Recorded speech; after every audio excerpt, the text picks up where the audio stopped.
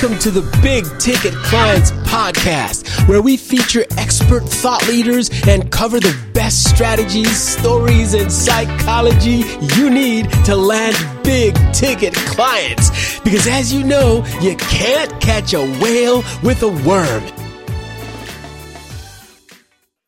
Hello, everyone. This is Dr. Pillay with Big Ticket Clients, and it is my pleasure to introduce you to Sean Martin, who is the author of Hack Your Hiring. It's a tactical playbook to find, evaluate, and hire A-plus talent. Sean, I am so proud to say we're both in Austin. How are you doing, Sean? I'm excellent. And aren't we both blessed to be living here in Austin? I know. Beautiful day today. And the weather is beautiful. Can we find something to complain about? Because I can't find anything. South by Southwest is over. Wait, that's not a complaint. That's a celebration. There you go. Hey, Sean, it is so much fun to have you here. And, by the way, congratulations on getting your book out there. It's such a great read. I started taking a look at some pages. Tell us about Hack Your Hiring, your book. Absolutely. And thank you for those kind words. I appreciate it. So Hack Your Hiring it was a labor of love for sure. And I actually cranked that book out in a lot shorter time than most people, write books, because it's a very short, very tactical, obviously, very tactical book. And it is filled with 75 strategies, best practices to be able to just upgrade how you attract, evaluate, and hire great talent. So it's a very short book. It's very easily digestible. I consider it one of those books you might keep on your desk in your office, so you can just kind of flip through the pages, say, I need to improve the logistics of my hiring process. I'll go to that section. I'll find some things, figure out what works. I need to improve the way that I source talent. There's 32 sourcing strategies in there. So it's just a very tactical book filled with all the things that I've experimented with, that I've worked over the years, things I've read about, things I've seen other companies doing, and it's just a consolidation of all those ideas. So when people say, I've tried everything, wrong, try one of these things. Yeah. Well, Sean, first of all, I want to congratulate you again for actually getting the book done with so much great content. How does a software developer, engineer, product executive like you go from the corporate world to writing a book about hiring talent? How did you make that shift? What happened for you? Oh man. So, I left the corporate world not even that long ago. As a matter of fact, I got the Facebook memory today, showing me the start of my last week in the corporate world. And I was a software developer for many years, for over 20 years. I started writing code when I was 12, back before that was cool. And then, just throughout the years had different development jobs. And the last company that I landed at, I started there as a senior engineer. I quickly moved into a management role, was leading teams, building teams, eventually became an executive. And, once I got into that executive role, I was in charge of hiring. Yeah. And it was a humongous pain point for me, which I'm sure we'll talk about in great depth. Yes. But I am the kind of person that if I'm responsible for something, I don't like to suck at it. And so I decided at one point that I needed to get good at this, and that I owed it to myself, to the company, and to the people that, worked in my department and worked for me, to make sure that I could surround them with the best people possible. And so the things I've learned, the lessons I learned from that led to the book. Yeah. And again, it's just one of those things where I feel like all art is just a combination of inspiration from various places. And that's what this book was for me. It was just applying this engineering approach, a systems engineering approach, to the processes and systems we use to bring on the talent that makes our companies what they are. No, absolutely. I love what you just said there, which is sometimes the best inspiration comes from a different industry, right? And I think I heard a story about how someone built a product using, the FedEx delivery system and the whole hub approach to create a software product. I mean, it's like you've done that. You've transferred your engineering systems into this new world. So tell us about this world.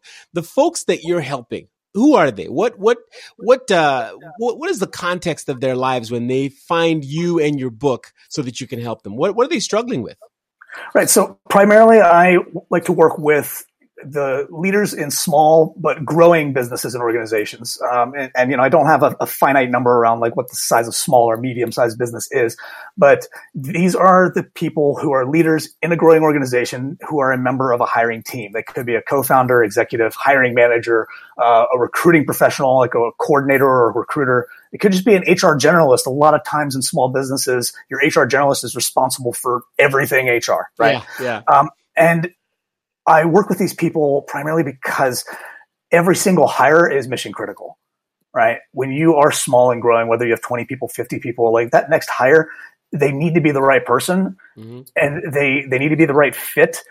And you needed them yesterday, usually. Yeah. Right. I have nothing against large, bigger businesses, large corporations. But if you are a 10,000 person organization, making the next 10 hires isn't going to make or break your business necessarily. But when you have 10 employees, the next 2 hires could make or break you. And you're fighting an uphill battle a lot of times because the game can be rigged against you sometimes because a 10,000 person organization has an entire army of recruiting professionals who are going out there and pounding the pavement and bringing people in. Whereas you as the quote unquote little guy, you got to kind of make it on your own. Yeah. And so that's usually the situation they're in, is where they absolutely need to make these next critical hires. And a lot of times they just feel kind of defeated and powerless because they're not seeing the results that they want. Now, do you work on both sides of the aisle? And what I mean by that is you help companies looking for talent, and do you help the talent find companies? So actually, I don't currently work with the talent who's looking for companies. Now, I do some one-offs here and there. I work with friends or various people on LinkedIn who are looking to make a career change, or they're looking to maybe find the next role. And I definitely will connect the people that, that I meet with companies who are looking whenever I get a good sense of somebody. But I made a conscious decision, when I was starting my business a few months in, actually, to just focus on working with the companies. Now, why is that? And it's because, nobody's ever really asked me that before. So fantastic question. I have no easy questions on the Big Ticket Clients show. That's for sure, right? Clearly, I was not prepared for this. And it's funny because I did just have a friend ask me recently, like, are you going to eventually, offer to help job seekers? And I said, yeah, maybe eventually. I mean, that makes a lot of sense. But the problems that I see and the things that really drove me to start this particular business was the challenges that I faced as a hiring manager, and then talking with friends of mine and colleagues of mine who might have been looking for a new role, and to hear the horror stories that were horrible for them, but great comedy and fodder for me when I'm listening to what some companies are doing when they're trying to attract talent and they're interviewing people, realizing that if I can help solve this side of the equation, then the people who are seeking great employment with great organizations, it'll be easier for them too. Yeah. Right. And to just try to focus on this one side for, again, these companies who are, I don't think they even realize the amount of money that's being wasted and the amount of opportunity that's being wasted by their inability to get good at this particular area of their business. Yeah. What's interesting, Sean, is that most of our listeners are, consultants or coaches or advisors. And usually they start out small, 1 person, 2 person, maybe a 3-person team. And I think it's well known in the industry that we're in that if you really want to grow your business, at some point, the key word is build a team, right?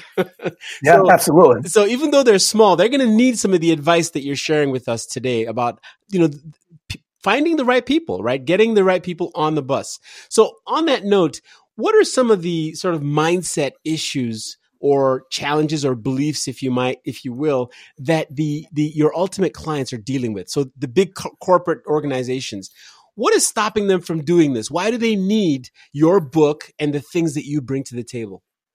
Absolutely. So one of the biggest challenges, honestly, for these folks is they're in this kind of self-perpetuating cycle. So if you're a smaller organization, let's just say you've got 20 employees, you've been around for a couple of years, right? You are so strapped for time and resources, right? Because you are wearing so many different hats. You're the CEO, but you're also the head of marketing, but you're also, you're wearing so many hats and you're doing all of the things. So you're strapped for time and resources and you have no time to focus on hiring. The number 1 or number 2 complaint I always hear is I don't have time to focus on hiring. Yet, if you could fill a few of the key roles that you have open, you might have a little more time. but you can't fill any of the key roles. So you don't have more time and you have no time to focus on filling the key roles. So it just kind of, again, it keeps perpetuating the cycle. So that is one of the biggest challenges that people have. And, I think also one of the myths that really gets people bogged down is that there's just nothing they can do about it. Right. And that's why I found this space so fascinating. There are some recruitment consultants out there. There are technological tools that claim to be the silver bullet to everything. But by and large, companies don't feel like there's anything they can do to affect change in this area. And it's honestly just for one reason. And that's that nobody ever taught them how.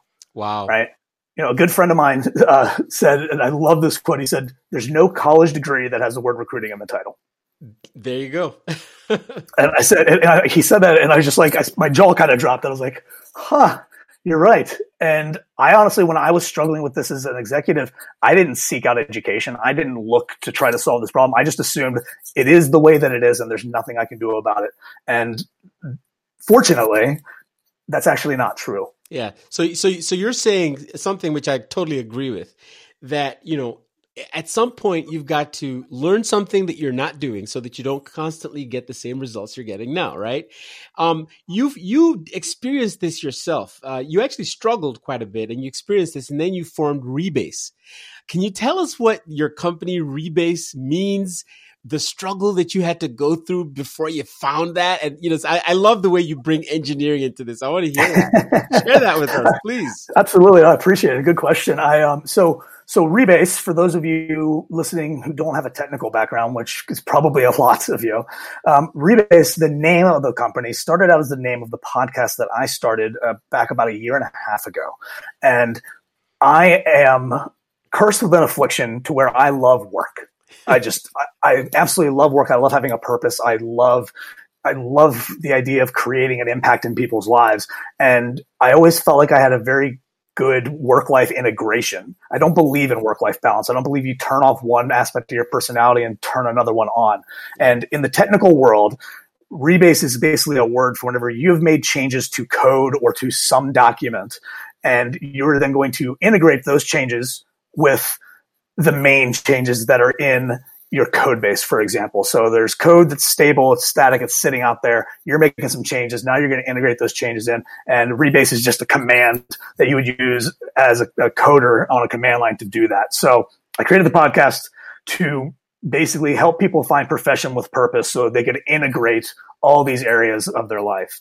And then when I started the company, I tried a couple different company names that were probably equally as vague. I feel like we always want to be like super clever whenever we're creating, something new. Yeah. Over too clever for our own good. But then eventually I realized that, okay, hiring and this whole aspect of your business, it just needs to be integrated as a part of your business. It's not separate. It's not temporary. It is a part of your business. And also on the same sort of wavelength, you're integrating new people into your organization. So it just kind of fit. And, so that's the company. And the podcast is all about, again, helping people find profession with purpose. So we talk about starting a freelancing gig or the future of work and how technology is going to impact that. All sorts of fun stuff. Some of it's just solo episodes of me. I'll talk about how the Agile Manifesto from software engineering can impact your life. Talk about making plans and having a contingency plan, all sorts of fun stuff. So yeah. No, that's really cool. And by the way, I love the way you talk about integrating your life with your work, because isn't that so true, right? So many people feel like they got to shut themselves off on Friday. Thank God it's Friday, so that they can be their true selves on the weekend. But really, the best life that I've discovered, just as you've said, is when it's integrated. So kudos to you for sharing that. Now, I want to know more about your secret sauce, right? You talk about a secret sauce in Hack Your Hiring that will help make the process of integrating and bringing in people and all that stuff more effective and faster. What is that secret sauce? What can you share? For sure.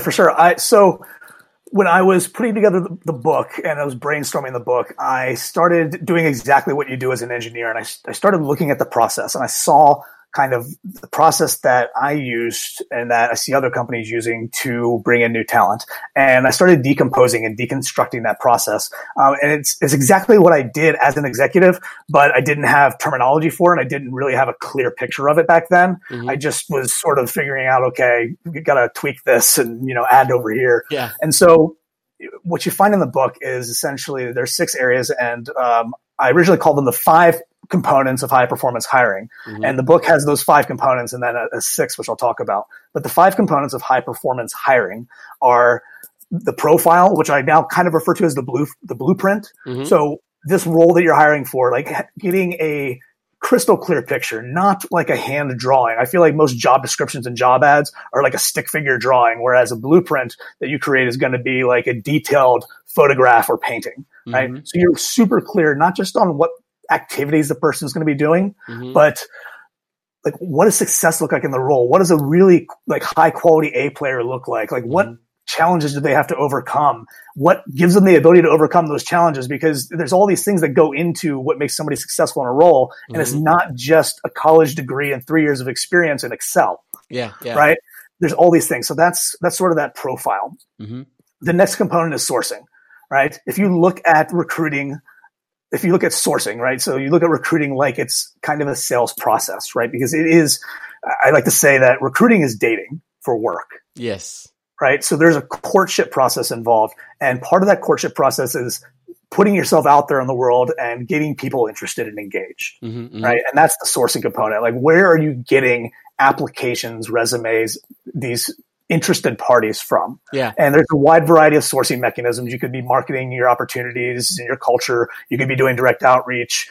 There's all those sorts of things. Right? Sean, something I want to just jump in and share with you.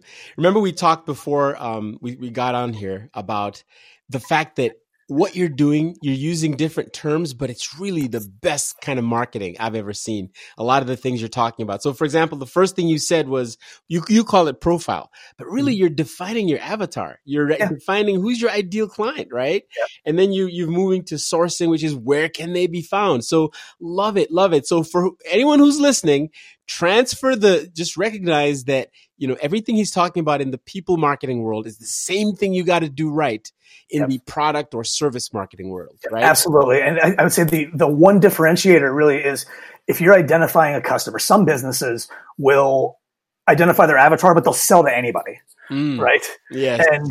And it's fine because if you aren't looking to have repeat customers, you can just sell somebody your widget and then you're done, right? One of the big challenges with identifying that avatar is you're going to be seeing this person every day. Yeah. Right? You're going to be paying them. Yeah, you're paying them money versus them. Yeah, versus them. If you hire the wrong person, right, that's like having the most toxic customer ever who could bring your entire company crashing down. Absolutely. But you're absolutely right. And that's, again, going back to like, borrowing from one area and applying it to another. There are other parts of this whole framework that I put together that are just kind of ripped from software engineering. Yeah. So let's get back to that framework. So you said profile, then sourcing. Now there are 3 more, right? Yep. So then there's 3 more. The next one is screening. And screening is basically just it's that first sort of barrier to entry, right? You're not doing a deep dive interview process or things like that. You're just kind of figuring out, okay, is this person basically competent at the role that I want to hire somebody for, right? So that could be an automated, phone screen. It could be a technical test or interview. It's usually a very short process where you're just kind of gauging not only like their basic competence, but also their general interest, right? The challenge that I don't think most companies realize is back in the day, I love that term, back in the day. Yeah, back in the day. Back in the day, before job boards, LinkedIn, Indeed, do you know how we found jobs? We saw them in the newspaper classifieds. I don't know if you remember that. Oh, yes. Right? But then if you wanted to apply for that job, you had to go and type up or handwrite, God forbid, a resume, put it in an envelope, send it in the mail, and follow up and do all these things. Now I can apply for a job with like 2 or 3 clicks, which means I can apply for jobs I didn't even read the description for. I don't even want. So a lot of times the problem that you don't want, you think you want, and then you actually don't want once you have it is, I've got 100 applications a day and 2 of them are actually qualified. Yeah. Right. So that's where that's where screening comes into play. You're just kind of like finding a little bit of the signal through the noise. Mm-hmm. Then evaluating is the next component or step. Mm-hmm. And that is what most people will consider your interview process. Mm-hmm. And there's a lot in the book about how to make that as engaging as possible, as high quality as possible, so you can make a confident decision. Mm-hmm. By the time you get done with an interview, in that evaluation process, and the other aspect of the evaluation process, I would say, is reference checks, which you never want to skip. Mm-hmm. By the end of an interview process, you should be able to basically say, okay, I really think I want to hire this person, or I definitely don't want to hire this person. If I really think I want to hire this person, I'm just going to double check with references mm-hmm. and make sure they are who I think they are. Yeah. Right. And so that's the evaluating stage. And then the final stage, which a lot of us don't think about, is closing. Right. Mm. So again, this goes back to how this is kind of a sales process. It is, isn't it? Kind of marketing and sales. Yep. So when you're hiring A+ talent, and let's just call A+ talent the top 10% of whatever industry you're in, right? Those people are usually gainfully employed. They're usually appreciated and valued where they are. And if they are looking, they're usually considering multiple opportunities. So one of the big challenges I think that companies run into a lot just by talking to them is we kind of let our egos get in the way, and we're like, well, we really like them. They should be flattered to want to come and work for us. Yeah, yeah. Right. But it's a relational game. You need to make sure that they want to work with you as much as you want them to come and work with you. Mm-hmm. So that's where this closing component really comes in. And that's why they're kind of stages, but they're kind of components, because closing is happening the entire stretch of your process. You know, I am a firm believer in a great candidate experience. I've had people who didn't get the role, but because they had such a good experience, they're still raving fans of the company, mm-hmm. and they still refer people in for roles because you were kind of closing them the whole time. Yeah. Right. Yeah. And then, so those are the 5 components. The last section of the book is just on logistics and candidate experience. Right. So it's kind of that stuff that doesn't fit into one of those buckets, but it's how do you implement? Yeah, I think of it as optimization. I think of it as, you know, if you can implement 1 or 2 strategies and you've got this like dead zone time where you take like 4 days and nothing's happening, how do you cut that down, right? To me, that's logistics optimization. And then you got the candidate experience section. So like, to me, those are the components. If you can kind of picture them, which I'm a very visual person, like it's just like kind of a funnel you're guiding people through.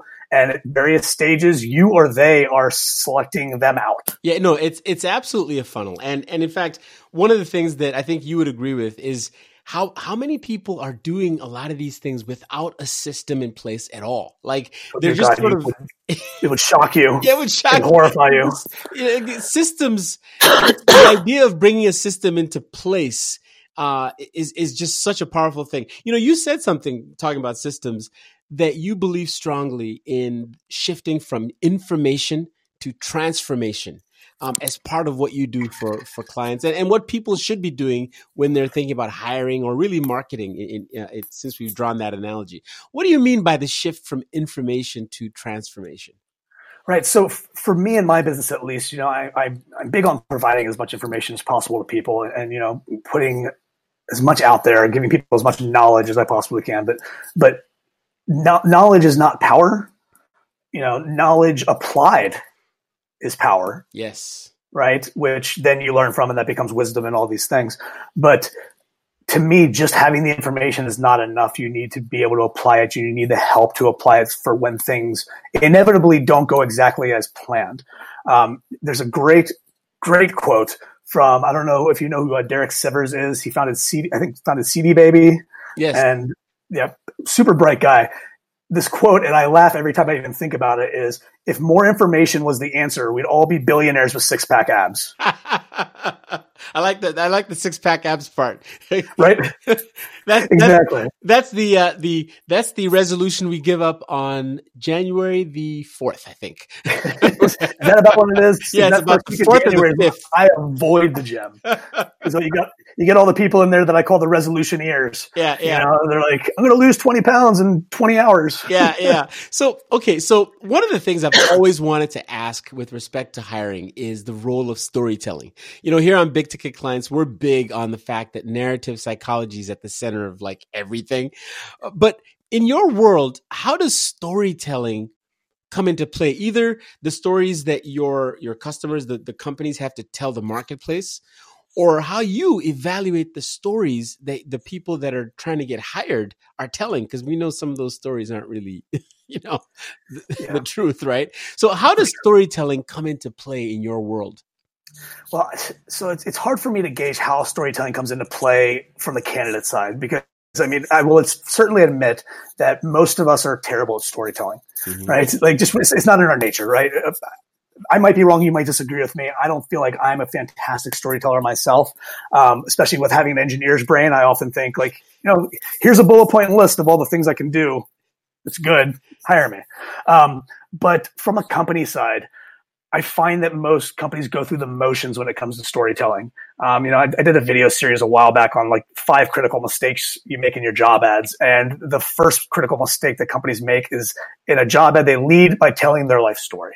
Right. And it's like, I'm just going to pick on a random company. It's like Charles Schwab was founded in 1892 by Chuck. And it was, and like, you kind of tell the wrong story. Yes. And it seems like it's going to be engaging, but you're telling what's interesting to you and not what's interesting to the consumer. To your consumer. Yes.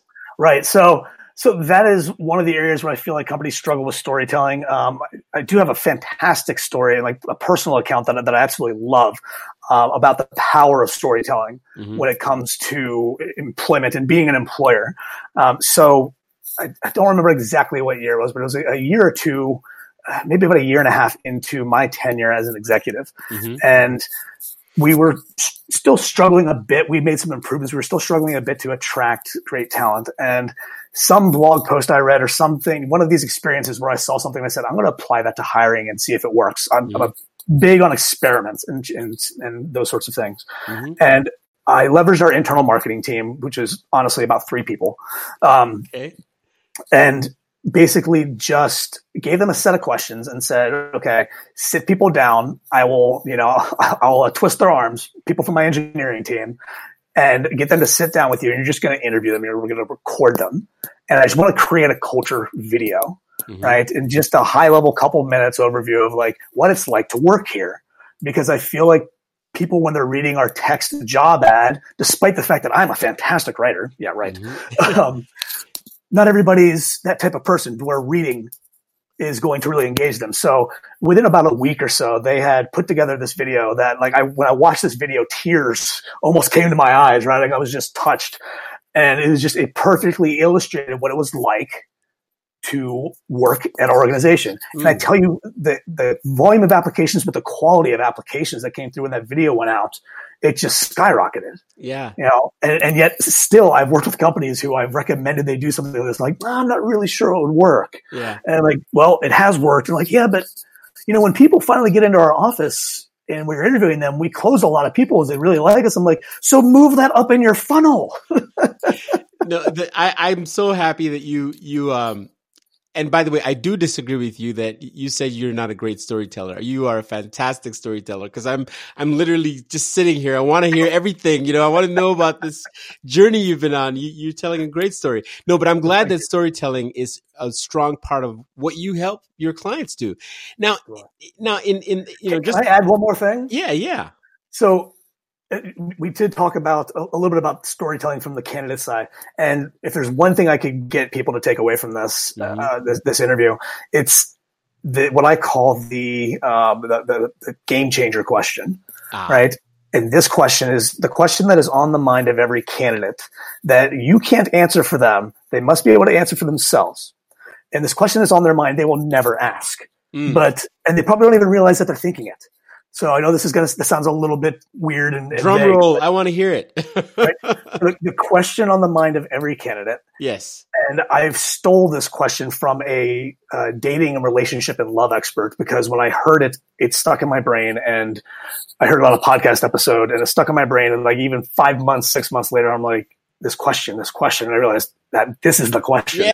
And that question is, if I'm interviewing with your company for a job, I'm wondering, who do I get to be if I come to work with you?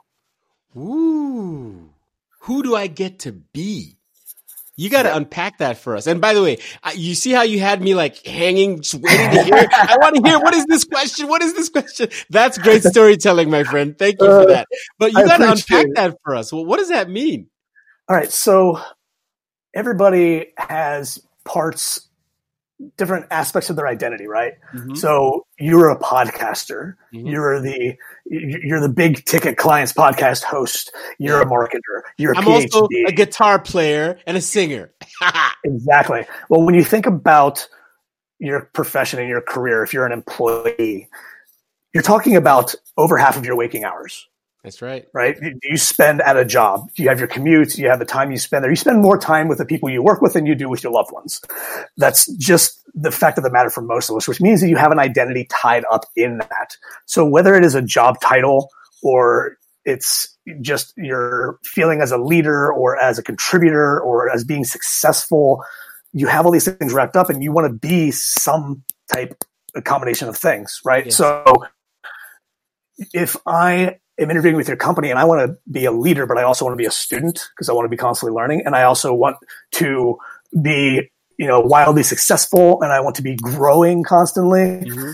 If I interview and I find out that I'm going to be told what to do all the time and I'm never going to get to learn from my mistakes and you're not going to have any professional development for me. And, if I'm learning these things, I'm interviewing with you, then that does not match up with who I want to be. Mm-hmm. Coming to work with an organization. So if you can start to think about what these people who are interviewing with you and who your ideal hire, who do they want to be, then you start putting that into your marketing. You put that in your job ad. You put that into the way you describe your opportunity in your interviews. You train your interview team differently because you want to give these people, paint them a clear picture and help them to come to the conclusion that, oh, I do get to be a leader. I do get to experiment. I do get to be a student at the same time. I do get to be a contributor to a rapid growth organization, all these things. Mm-hmm. And once they start to build that identity, it's game over. Wow. I so appreciate the fact that not only do you help people with the sort of the technical side of these things, but also with the people side of these things, because, I can remember once when, I was interviewing for a job many years ago. In fact, one of my mentors, her name is Linda Janak. She's the CEO of Talent Guard. She said, we want our employees to come here and bring all their talents. Every single thing that they do, we want that here, And I mean, she really believed that. And it works because, for example, I told you, I'm a musician. I play guitar. She wanted me to play my guitar and have that. That's also, by the way, why you're a successful engineer, because musicians make great coders. Yeah. But she encouraged you to be everything that you are. And I think that's how she's able to get A+ talent as well. So that's great. Now, Sean, look, we could talk all day, as you can see, right? Absolutely. But if you were to boil down your advice for people who are either looking to hire the right kind of people, what would your advice be? And if you could also relate it, if you will, to marketing a little bit, I like the analogy you've made with marketing earlier. What would your advice have to be in getting the right people in the door? Okay, so my advice for getting the right people in the door: buy my book, first of all. Yes, please. I'm a new business owner here. So. Yeah. We need to plug that. We will. Honestly, my advice would boil down to just a few things. Like, first of all, would be to challenge your assumptions, right? The business world is changing. The world is changing so fast, right? So rapidly. The business world is changing so much. Something like 80% of jobs that exist today didn't exist 15 years ago, right? And in 10 years from now, we're going to have a bunch of new jobs. We didn't have, social media engagement managers, 5 years ago, right? So we tend to put things into these neat little boxes, right? And so we put positions into neat little boxes. And that's why most job ads and job descriptions will put you to sleep, right? Because you think that you're PHP developer is just like everybody else's PHP developer, Yeah. or your project manager is just like everybody else's project manager, whatever it may be. And so instead of like putting labels on things and having all these assumptions that you know exactly what you need and exactly, what you want and how it works and how you're going to find them, like challenge those assumptions, because it's through that curiosity and exploration is the only way that I ever conquered this problem. And it's the only way that I ever honestly regained control over my time. One of my favorite sort of claims to fame was, first of all, when I left the corporate world, I had basically automated myself out of a job on purpose. But second of all, I went from spending, I'm telling you, 60+% of my time during the week focused on recruiting down to like 2 or 3 hours a week. And we would have like 10 open positions that were like actively like filling and cranking through. And I'm still only spending a couple hours a week because I had the processes in place. I had the team in place. Everybody was on the same page. And it wasn't this, I'll check in with a recruiter in 2 weeks and find out that we haven't made any progress, right? So challenge your assumptions, and honestly, I know I'm biased here. Prioritize this. The only way to scale your organization is through people. Got it. And you have to be able to prioritize this, and getting good at this if you ever hope to survive. Because we do have a bit of a talent drought out there right now, only so much that there's low unemployment. There's a lot of job opportunities. There's also a ton of talent available out there. The study that I read showed that 28 to 30% of U.S. employees quit their job last year. That could be as high as 33% this year and as high as 33% next year to go to another company. So you're talking about over 40 to 45 million Americans. So that whole belief of there's no good talent out there, well, 45 million people disagree. Yeah. And the key is marketing for those companies, isn't it? It's marketing. Sometimes it's pounding the pavement. Sometimes it's actually like putting in, the legwork. Sometimes it's showing up to the right special interest groups and meetups. Sometimes it's just, like you said, it's marketing yourself better, but it's also about like recognizing that this is a courtship. This is dating. Yes. You have to want them, but they also have to want you. So what are you offering aside from a paycheck? Because great talent, and I don't just mean people with a good pedigree. I mean like hungry, humble, smart, curious people. They won't settle for just a paycheck anymore. They want to show up as themselves, like you said. They want to have growth opportunities. Millennials, of which I am one, technically I'm right on the cusp there. We're seeking fulfillment and more in our careers than just give me a paycheck so I can, squirrel away 40 hours a week and then go home and pay bills. And pay bills. Exactly. So what are you offering to them as well as what, they're offering to you? So that was a long-winded way of summing things up, which I guess it makes it not a summary at all. But yeah, challenge your assumptions, figure out what you're offering, what your special, unique opportunities really are. And yeah, I found so often that some of the best surprises I have are the people that I hire who turn into rock stars and like they're super advanced within like a year or two when they started out with like no experience. Right. So you never know what you're going to find. In the book, I poke fun at describing expertise in terms of years of experience. It's like, we need this many years of experience. And what you really mean is we need a certain level of expertise. And the example I use is, Doctor, do you know somebody who's a bad driver? Absolutely. Without telling me who it is, how long have they been driving? 15 years. So they have 15 years of driving experience, but you would not call them an expert. I don't think so. Not this particular. Driving is a skill, just like anything else. Yeah. I've been using Excel for 27 years. I'm 37. I started playing with spreadsheets when I was about 10 and screwing around with the computer. And you do not want to hire me for your accounting team. So it's one of those things. Like, again, just challenge your assumptions, and you never know who might surprise you. Yeah. No, I couldn't agree more with that. In fact, I was going to ask you to share where people can find you, but before we do that, I've always had a favorite question in your sort of industry that I want to get answered by an expert. So here it is. Okay, 42. No, wait, hold on. Let me ask. So I've heard that you hire for skill and you fire for fit.